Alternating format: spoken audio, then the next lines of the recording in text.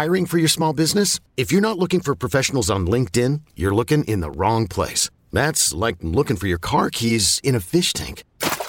LinkedIn helps you hire professionals you can't find anywhere else, even those who aren't actively searching for a new job but might be open to the perfect role. In a given month, over 70% of LinkedIn users don't even visit other leading job sites. So start looking in the right place. With LinkedIn, you can hire professionals like a professional. Post your free job on linkedin.com/recommend today. Knowing how to speak and understand a new language can be an invaluable tool when traveling, meeting new friends, or just even to master a new skill. But it's not always simple when you're bogged down by textbooks and structured classes. That's why so many people trust Rosetta Stone. Rosetta Stone is the most trusted language learning program, available on desktop or as an app. It truly immerses you in the language you want to learn, like Spanish, French, Italian, Chinese, and more. You won't just be studying English translations. The Rosetta Stone intuitive process helps you pick up a language naturally, first with words, then phrases, then sentences. Don't put off learning that language. There's no better time than right now to get started. For a very limited time, listeners can get Rosetta Stone's lifetime membership for 50% off. Visit rosettastone.com/rs10. That's 50% off unlimited access to 25 language courses for the rest of your life.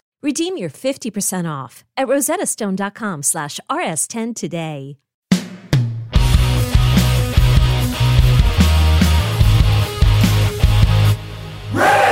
Hello, kids. This is Risk, the show where people tell true stories they never thought they'd dare to share. I'm Kevin Allison, and every Thursday we release these special episodes where we look back at content from our earlier years, sometimes single stories, sometimes whole episodes. Keep in mind that years ago, people might have worded things differently than they would today. As always, the title of the whole series, Risk, is itself a content warning. This week, a story that I told on the podcast in December of 2020. Here I am now with a story we call The Allison Family Christmas Tree Hunt.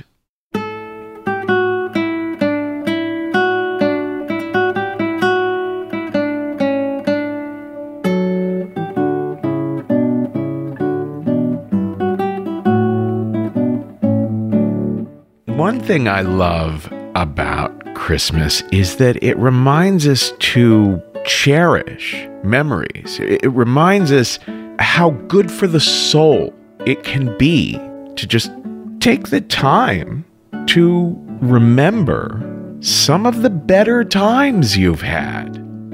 But also when it comes to my family, it reminds me that memories aren't always that accurate.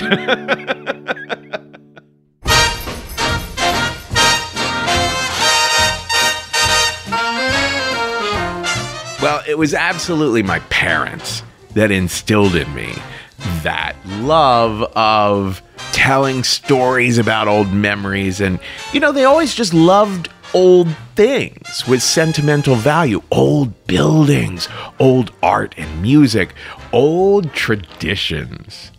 When I would come home from NYU, when I was in college, it always felt so grounding to come back home and see the place once again all done up in these like Renaissance era and Victorian era decorations, each one with a story behind it.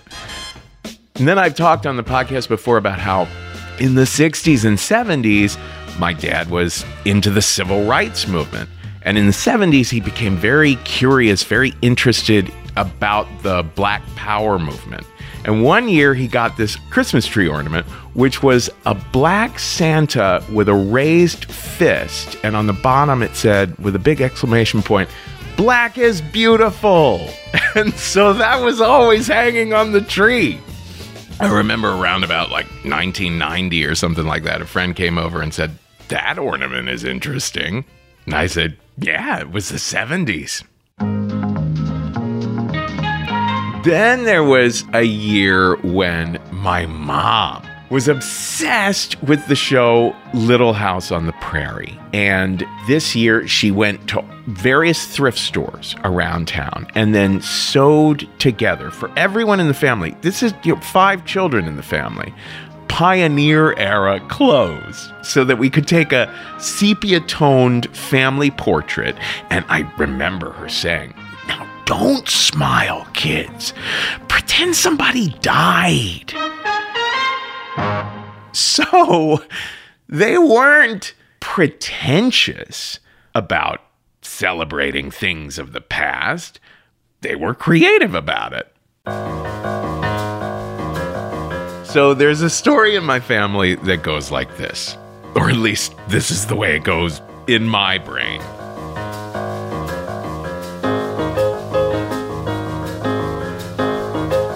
In 1970, when I wasn't yet 1 year old, the family was gathered around the television set in the living room to watch A Charlie Brown Christmas, when my father got an idea. Now, if you remember in the TV special, Charlie Brown complains that Christmas has become too modern and too commercialized because everyone's getting fake Christmas trees. And Dad, he was so struck by that. He said, damn it, Charlie Brown is right. You know what? Let's stop getting our Christmas trees from a parking lot behind the mall. Let's go into the heart of the country, into the great American wilderness, to chop down a tree with our own bare hands. And my mom said, Paul, I think that's a federal crime. And it was. So Dad started researching about the great American wilderness and discovered that if we took a 2.5-hour drive from Ohio into Indiana, he heard that there was an old farmer who lived up on a mountain who would let people chop down his trees. You could cut them down yourself. So, perfect. Now, we were also a very Catholic family. And Dad learned that going back to like medieval times, you really are supposed to bless the tree. So Dad said, oh man, we're going to need a priest. But Dad had gone to grade school with a buddy who happened to be almost identical looking to Dad and who had become a priest, Father Harry, who was hairy like Dad. Two giant men with giant bellies and big bushy red beards. So Dad called the church and said, Harry, here's the plan. It's going to be you and my family. You're going to lead us through the first half of a Catholic Mass in our living room. Then we're going to get in the car and put on an 8-track tape of Handel's Messiah while we ride out to this mountain a few hours away and chop down a tree. And then we'll bring the tree back, do the second part of the Mass in the living room, and then we'll have lasagna. And that's exactly what we did. And everyone thought it was so great that that's exactly how we did it every year for 30 years.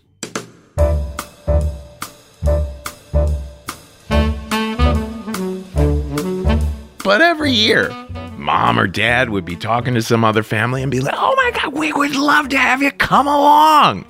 So that by the time I was in junior high, there were way too many people for the living room. That people were just all over the house. I remember one year where there were people going up the stairs to the second floor of the house so that, Father Harry would have to be shouting the Mass throughout the entire house.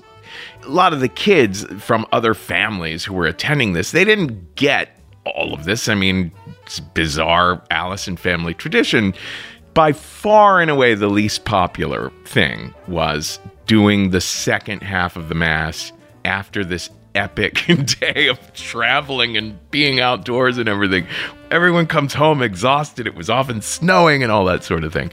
But my mom loved that we split a Mass in half that way, because then if any of us was misbehaving on the car ride, up on the mountain, whatever it was, she could say, we are in the middle of a Mass.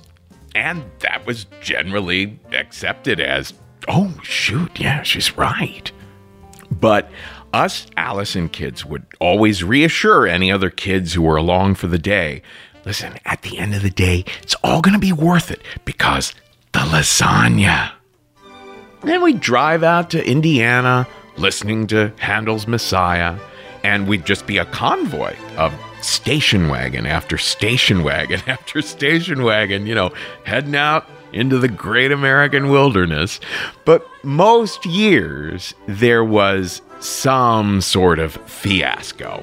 And these are the memories that my family loves to pore over nowadays. For one thing, my dad was just obsessed with getting the biggest tree possible, and 9 out of 10 times, we couldn't get the goddamn thing in the house. We would have to chop the thing up in order to get it in.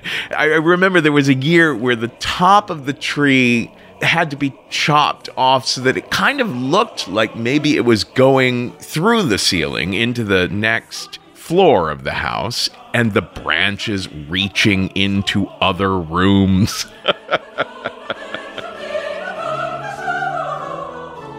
One year, one of these monstrosities on the car ride home, somewhere on the interstate, one of these trees fell off the roof of our orange VW van and nearly decapitated Father Harry driving in the car right behind us. But whenever we go over these memories, Dad would always say, no. It was Harry's tree that almost decapitated me. But no one really remembered because, for one thing, they looked the same anyway. Another year, that orange VW van, I don't know what happened. The transmission broke or something like that, and we had to make the drive home going like 10 miles an hour. That might have also been the year that the Messiah tape busted on us as well. And the best we could find to replace it was George Harrison, My Sweet Lord. But I remember falling in love with that song that day.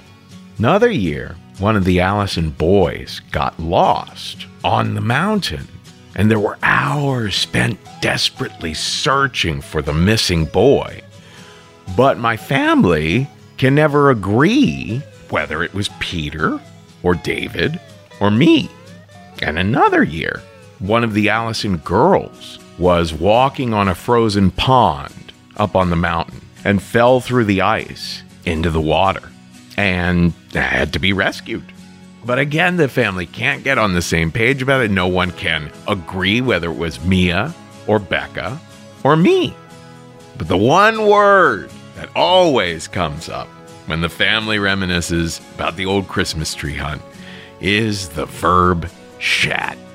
Someone will say, those were the greatest memories, those Allison family Christmas tree hunts. I'll never forget them. Wasn't it Becca that shat on Dad's lap on the car ride up one year and we were all dying? Someone else will say, oh yeah, unforgettable. But no, I thought it was Kevin who shat on Mom's lap on the car ride back. Someone else will say, no, I remember it like it was yesterday, but I thought it was Mia who shat on David's lap. So we do cherish the memories, even if we can never come to a consensus on the details. But we do know that one of the years, or some of the years, or all of the years, one of us, or some of us, or all of us, shat in each other's laps. That's all for this week's Classic Risk Singles episode. Now, don't miss out on our regular full-length episodes. There's a brand new one every Tuesday, and everything you might want to know about us is at risk-show.com.